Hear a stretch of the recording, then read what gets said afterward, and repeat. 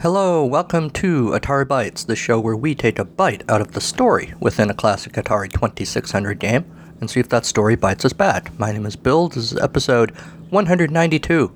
Thanks for listening. Welcome back, everybody. It is fall. There's a chill in the air. We're all drowning in pumpkin spice. We got out our lamb's wool, hand-woven, skin-tight, grafted to our bodies sweaters with those weird little wooden buttons on the front that look really cool, but they don't actually stay in the buttonhole, but it's okay because you look good, and we are set for autumn weather. Never mind that I'm wearing a t-shirt and shorts right now, but it's fall, darn it, so we gotta be ready. One way to get ready is to get out your hot chocolate and sit and play video games. It's a kind of a rainy day here as I'm recording. I don't have hot chocolate, I have coffee at the moment. Unfortunately, it's not Irish coffee, but it does the trick anyway. So, how you guys all doing? Hope things are going well for you. Let's all put on our lamb's wool sweaters and get on with the show. I wonder if Mad Mike has a lamb's wool sweater. Let's find out.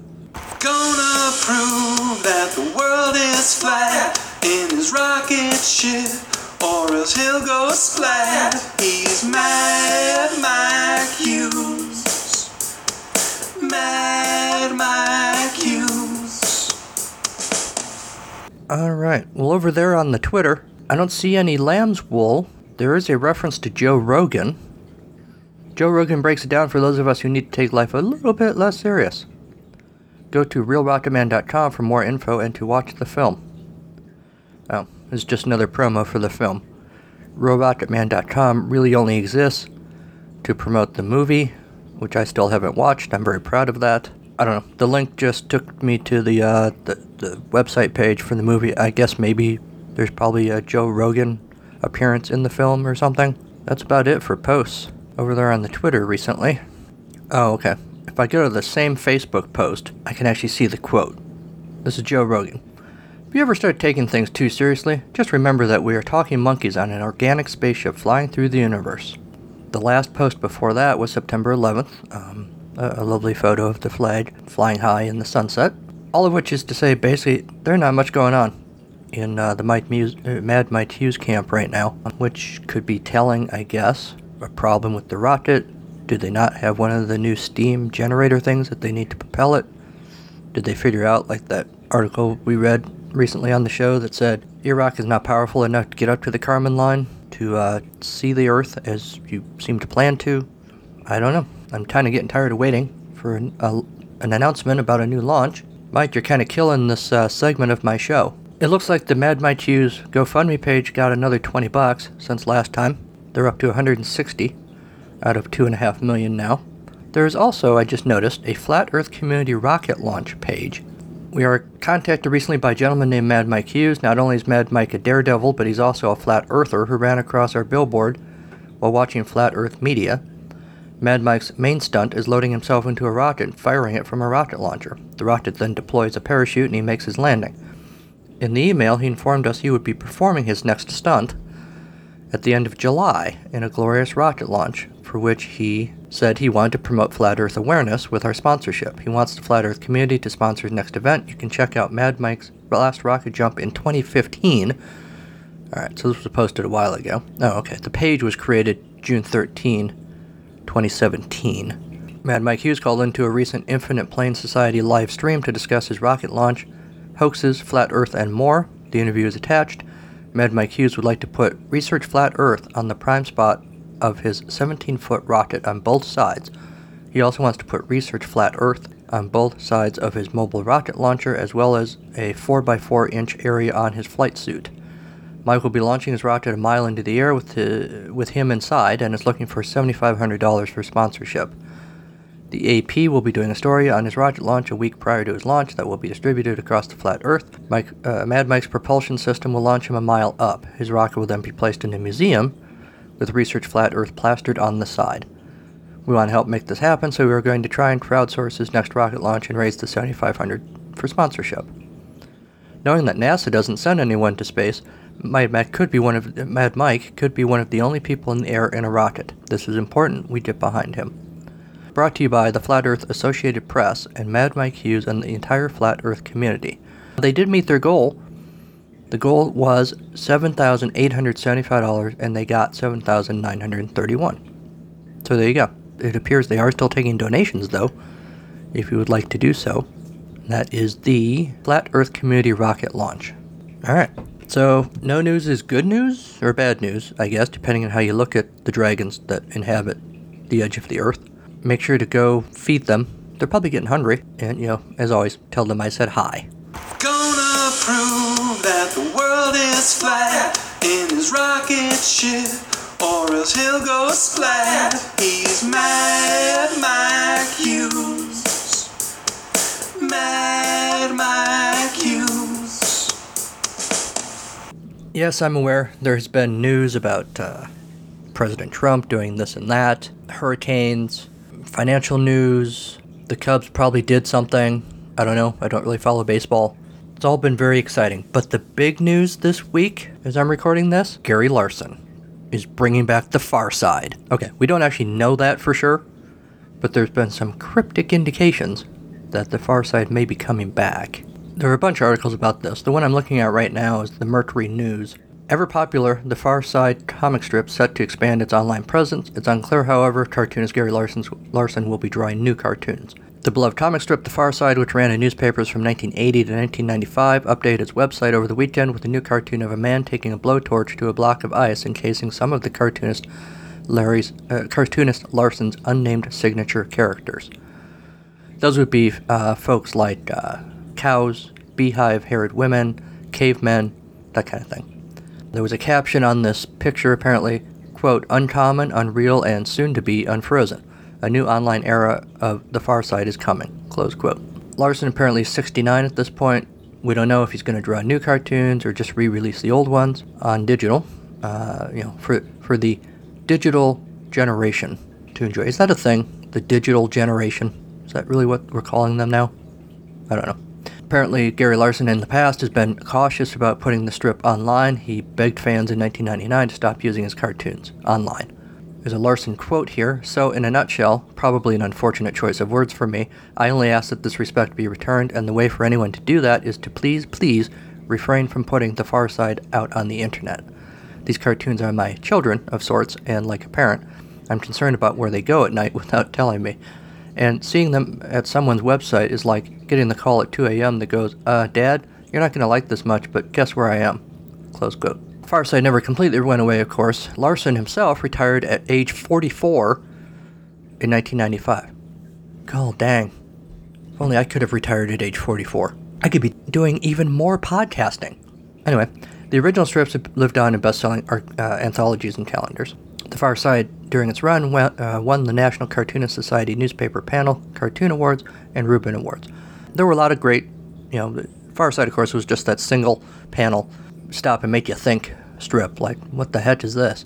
The one that stands out for me, for some reason, is the one you see just over a grassy field, and a bunch of these chickens just kind of laying there in this field. And the caption reads, Boneless Chicken Farm. It just makes me laugh. So I'm excited at the idea, even if it's just reprints, digital reprints of the old Far Side cartoons, that would be awesome. Oh, I thought of another one. The scientists working on like a missile, like a nuclear missile or something, and it's very delicate work. And behind the scientist working on the missile is another dude, another scientist with a paper bag full of air, and you can tell he's just about to pop it. That's pretty funny too. Makes me laugh. That's funny right there. So anyway, I'm excited, whether it's reprints of the old ones or whether he's going to do new ones. I'm actually kind of a little nervous at the idea of him doing new ones. Not that he can't, but Bert Breathed, which I don't think I've ever pronounced correctly, who does Bloom County, which is an iconic comic strip from my youth. Loved Bloom County, loved, I think it was Outland, was sort of the spin-off of that. All of that. It's been back online too. I don't know if it's still running, but it has been back online, and it's been sort of, to my mind anyway, sort of a mixed bag of whether I was really into it or not. So I'm a little worried about that with Far Side coming back, but it could be awesome if we get new comics, new Far Side comics. As always, send me your thoughts about The Far Side, or Bloom County, or, hey, Peanuts. I kind of like Peanuts. You may have heard that from me once or twice. Let me know what you think. But you know what? It may not matter anyway, because we may all get destroyed when the meteor smashes into the Earth and kills us all. Fortunately, NASA is on it. Anyone who even kind of sort of watches space news knows that there's asteroids floating around in the Earth. Well, hell, whether you watch space news or whether you've played Atari games, you know that there are these things called asteroids, giant rocks floating around in space. They move really, really fast. And occasionally, they come close to Earth. Close meaning really, really far away, but still, in astronomical terms, a little bit too close to Earth for the comfort of Earth scientists. Other planet scientists are cool with it, but Earth scientists are a little nervous. So they've long been kind of scratching their heads thinking, what do we do, the day, and I don't know if they're saying this necessarily, but I kind of get the impression that scientists kind of think it's inevitable, that at some point, our luck's going to run out, and an asteroid is going to be headed right for Earth. And, what do? We just kind of, go outside with our binoculars and watch it like people do with tornadoes. They want to see if they can deflect it, if they could shove an asteroid off its trajectory toward Earth. So here's what they're thinking. The article I looked at was in the MIT Technology Review, which I read all the time. Headline, we're going to slam a spacecraft into an asteroid to try to deflect it. NASA and the ESA want to know that if an asteroid were on a collision course with Earth, we could do something about it. No word if Bruce Willis and Ben Affleck will be, manning the spaceship, along with Clint Eastwood and that old dude who roomed with Al Gore in college and is a really good actor. He was in Men in Black and The Fugitive. The hell's that guy's name? Anyway, some old guy actor. I'm trying to make a joke about that old guy astronaut movie that they made with Clint Eastwood a few years ago, Space Cowboys. Anyway, doesn't matter. So the point of this article is that even a tiny asteroid, like a couple 100 feet across, which is small for an asteroid, could cause a hell of a lot of damage if you hit a city on Earth. And I suspect even if you crash like in the ocean or something, the tidal wave that it would create, I would have to think, would be a huge problem too. Not to mention all the really angry octopi. For the asteroids we can track, and plenty slip by without our realizing until too late, scientists estimate their trajectories and calculate the probability of a collision. We've been lucky so far, because we've not yet had to deal with a scenario where a space rock is on a crash course for Earth. If one were, we might have a shot at deflecting it onto a safer path, but we've never tried anything like that before. So, recently 130 scientists met in Rome to hash out details about an informal collaboration between NASA and the European Space Agency called ADA, short for Asteroid Impact and Deflection Assessment. That is unbelievably cool. ADA refers to a pair of missions designed to slam a spacecraft into a near-Earth asteroid and then study the impact to see how feasible it might be for humans to push an asteroid off its trajectory should we ever need to. Today, this is a quote from ESA's Ian Tarnelli, today we're the first humans in history to have the technology to potentially deflect an asteroid from impacting the Earth. The key question that remains to be answered is, are the technologies and models that we have good enough to actually work? Before you drive a car, you need to have an insurance policy. Well, ADA is the insurance policy for planet Earth. So here's what they're going to do. They're going to take a half-ton chunk of metal and launch it in July 2021 and watch it make its way toward 65803, Didymos, a binary asteroid made up of one big asteroid orbited by a smaller moonlet. That's kind of cute. A little moonlet. So they're going to watch this thing for 16 months. After 16 months, DART will arrive. That's the name of this big chunk of metal. The Double Asteroid Redirection Test. DART will arrive at Didymos and crash into the moonlet at more than 14,700 miles per hour. That collision might be enough to change the orbit and velocity of the moonlet around the primary body by a fraction of a percent, which is tiny, but measurable by telescopes. Then, an Italian-made CubeSat called LiCiaCube will separate from DART right before impact and take direct images of the collision. If it works, it'll be the first time in history humans have physically changed the orbital trajectory of a space-based object. It's also going to test some new technology with propulsion and that kind of thing. And then again, another one called Hera, ESA's baby, in the Ada collaboration that's going to launch in 2023, and we'll get to Didymos 5 years after that. So yeah, they're working on this thing, but it's going to be years before they know if it actually works. So cross your fingers that the asteroid doesn't hit until like several years from now. If it does hit, then it's going to be a hell of a lot easier for the aliens at Area 51 to escape. Why do I mention that? Because recently there was a huge, massive wave of people, 2.5 million people, storming the gates at Area 51 in Nevada, here in the States. It was epic in the sense that only about 150 people showed up, and mostly what they did is take selfies of themselves in dopey green alien masks that they bought at the gift shop at one of the many tourist stops along the way to Area 51. Occasionally snapping photos of bemused cops assigned to go stand out by the gates of Area 51 and watch this nonsense go on. However, there is, as with all good things, a video game tie-in. An article on GameCrate.com, headline, "When we used to storm Area 51 at the arcade." It gives a little summary of the Area 51 planned storm Area 51. There's a page on Facebook. I don't know if it's been taken down now, because the person who created it, I had heard or read, was kind of freaked out that, oh crap, he might have done something really bad here.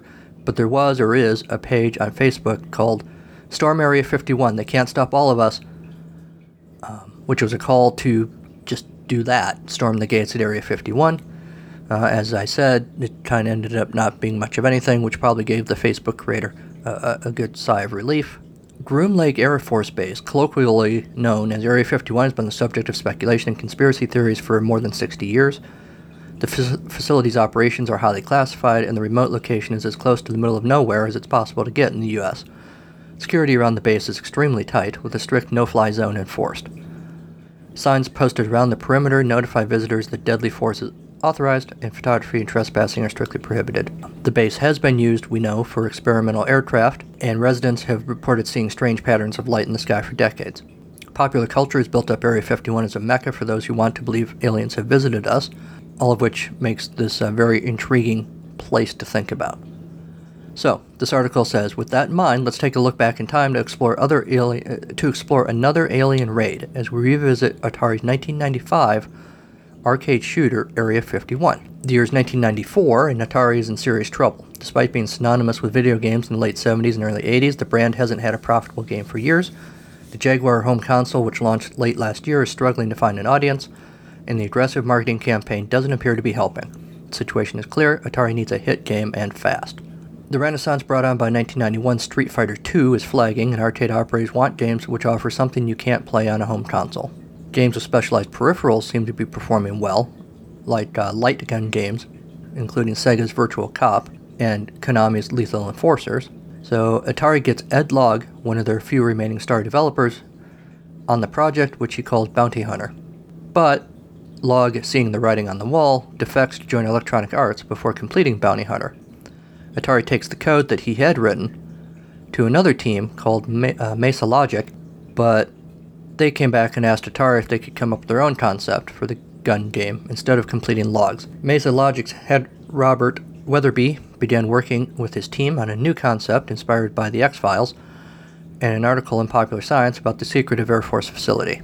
They came up with a fast-paced shooter called Area 51. You are a member of the Elite Star Special Tactical Advanced Alien Response Unit, responding to a crisis at the Alien Containment Facility.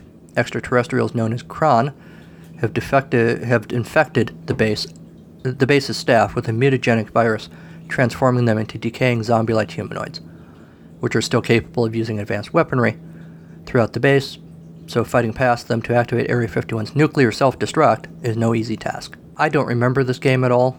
Apparently it was really popular. Area 51's popularity has to do with its many secrets. Shooting targets in a specific order or aiming at out-of-the-way breakables would frequently lead to a side area where the players could earn tons of power-ups, take down a room full of unaware aliens, or, because this was the 90s, get to see a scantily clad female for a few seconds. The most famous of these Easter eggs was called Kron Hunter Mode, and was activated if the player ignored the alien threat to deliberately shoot the first 3 star members who showed up on screen. The mode didn't change gameplay, but altered the visuals to resemble Predator's thermal vision as seen in the '87 movie. Atari fast-tracked a sequel, as well as some home conversions for console players. Despite its success, Area 51 wasn't enough to save Atari, and the company gave up on selling Jaguar consoles just a few months after the shooter hit arcades. Both the PlayStation and Sega Saturn received faithful home versions, though the Saturn wasn't capable of displaying the action over the full TV screen and had a border frame surrounding the game space. All this is a little bit far afield from what we do here at Atari Bytes, but I thought it was interesting and timely, given the news about Area 51. Gee, I wonder where we could go to hear more about arcade games. Oh, I don't know. Maybe Pie Factory? There you go, guys. A free plug for your show. I don't know if you've ever talked about Area 51 on your show. If you have, everybody go look for that episode. If you haven't, well, there's a free idea for you. All right, let's get on to this week's game. This week's game is Hunt and Score.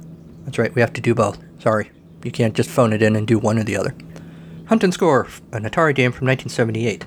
Hunt and Score, a.k.a. Concentration, a.k.a. a game of concentration, a.k.a. Memory Match, which was what it was called on the Sears Telegames. This is one of 11 titles in Atari's second wave of game releases.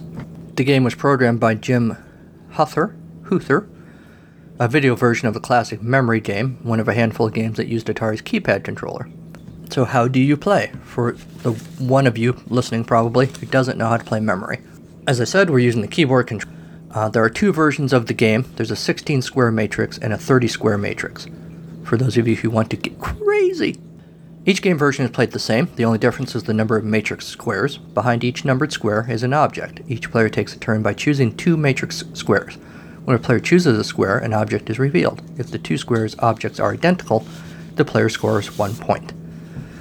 Here are the objects: Ladybug, Butterfly, Ranger, which I think in the field report I just called Creepy Guy with a Hat, Crab, Television, Bell, Flying Saucer, Deer, Automobile, Castle, Bunny. Oh, it's a bunny. I thought it was a kangaroo. Anyway, Llama, Seagulls, which I thought were giraffes, Sailboat, and Table and Chairs, which is a really weird choice, but alright. When you choose two squares with identical objects behind them, a sound signifying a correct answer occurs. The two squares disappear from the matrix. You score 1 point, parentheses. If the difficulty is in B position, a player scores 2 points each time a correct match is made, and you receive another turn. When you select two squares whose objects are not identical, a sound signifying an incorrect answer occurs and bores into your brain. Sorry, I added that part because it's really obnoxious. Also, the two objects disappear and the numbers reappear on the square. In two-player games, the other player makes a selection. In one-player games, the computer scores 1 point and you select another two squares. So the computer gets points for not doing anything? I guess that's just practice for when the computer overlords take over. Wildcards. Some games will feature a wildcard behind two of the matrix squares. A wildcard automatically matches any object, scoring 1 point for the player who selects it. In all Hunt and Score games, you score 1 point for each pair of matrix squares you select with identical objects behind them. When the difficulty is in the B position, you score 2 points for each match. In one-player games, your score appears on the left side of the screen. The number of incorrect selections appears in the upper right corner of the screen. In two-player games, the left keyboard controller player's score appears in the upper left corner of the screen. The right controller player's score appears in the upper right corner. Each player uses a keyboard controller, if you didn't know that already, to make selections. In two-player games, the left controller player begins the game. In one-player games, use the left controller. A number flashes on each matrix square. Behind each square is an object. To select a matrix square, press the number of the matrix square on the controller. The number you press appears on the top of the screen. After you press the keyboard number, enter it into the computer by pressing the Enter # button on the keyboard. The object behind the square is revealed. If you press the wrong keyboard number by mistake, the controller explodes in your hand. Oh, wait, sorry. You just have to immediately press the correct number you want, then enter it into the computer, or press the Erase, which is the little asterisk button, and then the correct number. If you're playing with 30 matrix squares, you're the boss. Oh, actually, the computer will not accept any number from the keyboard over 30. That's right, don't trust anybody over 30, and don't enter a matrix number over 30. In games with 16 squares, note that the computer will not accept any number entries over 16. Slide the difficulty switch to the B position and the player receives 2 points, which we already know. In the A position, you get 1 point. I did not play a wildcard game, just for reference. I don't think I mentioned that in the field report, because I don't need no stinking wildcard. That's how I roll. Our friends over there at GameFAQs called Hunt and Score, kind of like Where's Waldo meets Go Fish. People like finding things that they know are somewhere around but that are hidden. Just think about it. We all grew up playing hide and seek, and when we were forced to by our teachers in elementary school, one of our favorite kinds of books to check out were the Where's Waldo ones. Then you've also got Go Fish and Marco Polo into the list somewhere. Hunt and Score is a fun matching game that you can play solo or alongside a friend in two-player action. Playing the game of Hunt and Score is about as simple as the game's layout. So how are the graphics? What graphics? Hunt and Score doesn't really have any major visuals. With Hunt and Score, the controls are as easy as possible, has great replay value because it's a title that takes a kind of game that has always been popular, and makes it even more enjoyable. Like the majority of the Atari 2600 games in my collection, I have libraries full of memories from playing Hunt and Score. If you hunt this game down, you will score by finding a game that will prove to be fun and enjoyable for many years and decades to come. 4 out of 5. Wow. I did not expect that, GameFAQs. Alright, good on you. After the break, remember Match Game?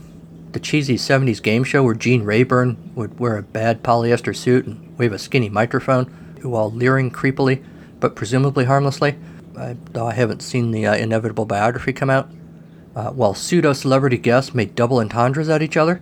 The game on this show today isn't that. Also, my mic is way bigger.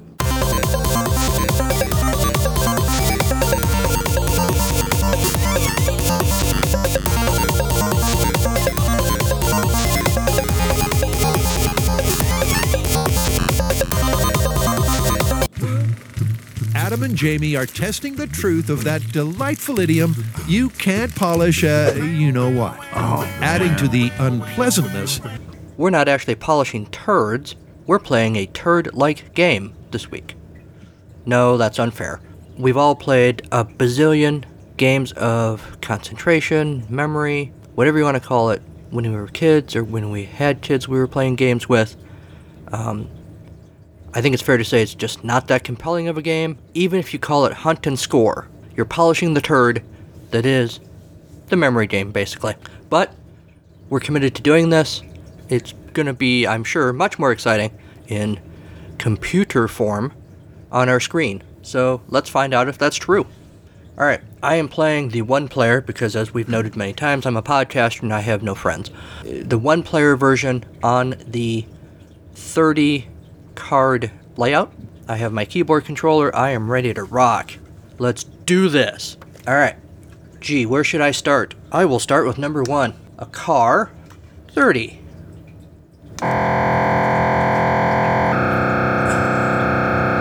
Okay, you don't have to be a jerk about it. It was a spaceship of some sort. I should mention, there is no incidental music in this game.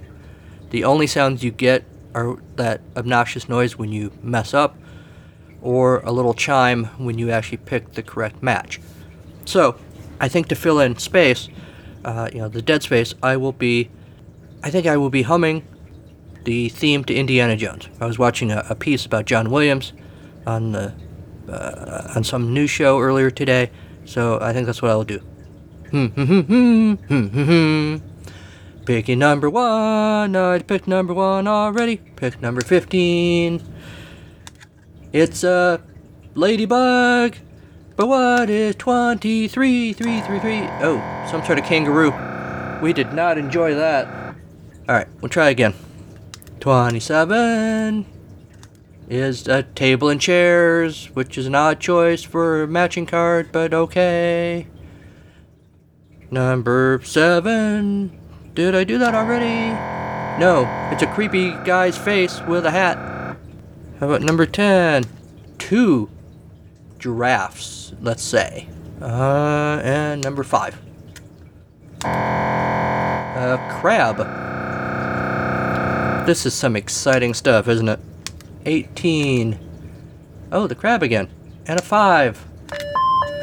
Boom, y'all. Suck it. That's how you do memory. That's how you hunt and score, y'all. Well, as riveting as that is, I'm not going to play this all the way through, all the matches, because absolutely nothing happens at the end of the game. You would think there'd be some music or some flashy on the screen or something, but no, you just make the last match, which they make you do, by the way. When there's only 2 cards on the screen, to make the game end, you have to put in that last match. How could you screw that up? But they evidently think it's possible. So, you have to make that last match, and then nothing happens. So, I think we should all take a collective moment to catch our breath, put away the bottles. We've made out with the person of our choice over the joy of our epic win. We gotta take time to let the recreational drugs course through our veins, and then move on with the rest of the show. So, while we do that, back to you in the studio. Hey everyone, this is Michael, one of the hosts of the Atari XEGS Cart by Cart podcast. Do you like Atari? Of course you do. What about the 8-bit computer line? It was one of the best. Well, how about you consider joining Bill, David, Kieran, and myself as we review the cartridge-based games for Atari's 8-bit computer line. We also review budget games which are mostly released only in the UK. But that's not all. We also dig up game history, share personal experiences, and perform questionable comedy. You'll get all of that and for free just by listening to us on either iTunes, Stitcher, Google Play Music, Player FM, or from our website at xegs8bit.com. That's xegs, the number 8bit.com. And when you're done listening, please send us your hate mail, because we really need the feedback so we know someone is tuning in. Hey, it's me, Bill, your host, the guy you've been listening to this whole episode. Do you enjoy the stories I write and read to you every week on this podcast, but you feel like you just need a break from my voice? I get it, my family does sometimes too. Here's an option. Some of the stories from the show are now collected in a volume titled Misery Banana, very short stories inspired by old games and odd thoughts. You can order it wherever you like to order books. I hope you'll check it out. Thanks.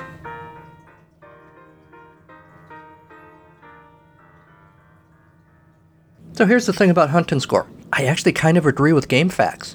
It is kind of fun, in a totally harmless sort of way. I can absolutely see, I wouldn't play with my games with my kids now, but when they were, if I had the Atari out when they were 3 or 4 or 5, I can totally see it, playing this with little kids, or being a little kid playing this game. Absolutely. There is something inoffensively satisfying about matching stuff.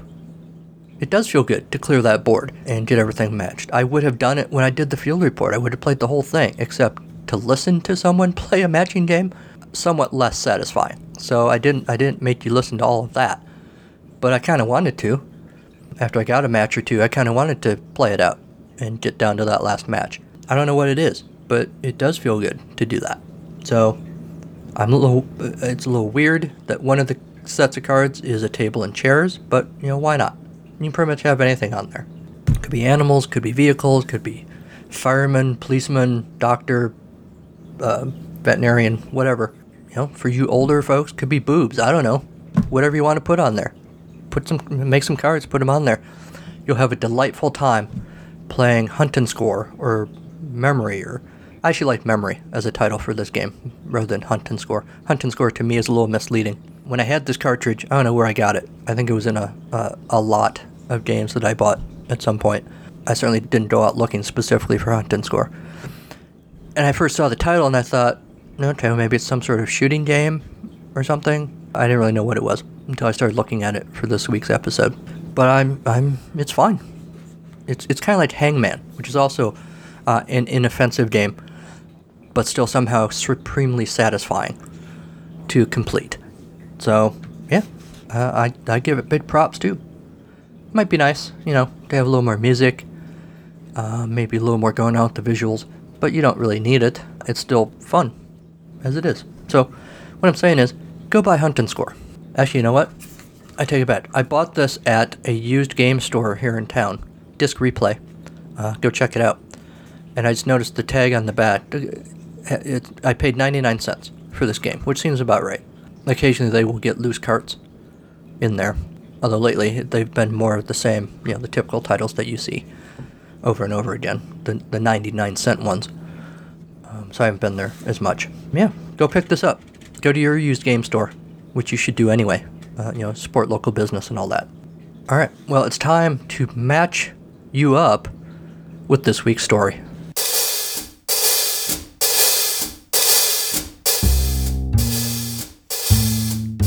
It's story time on Atari Bytes. Yes, it's story time with Bill. This week's story is titled, No Match for Me.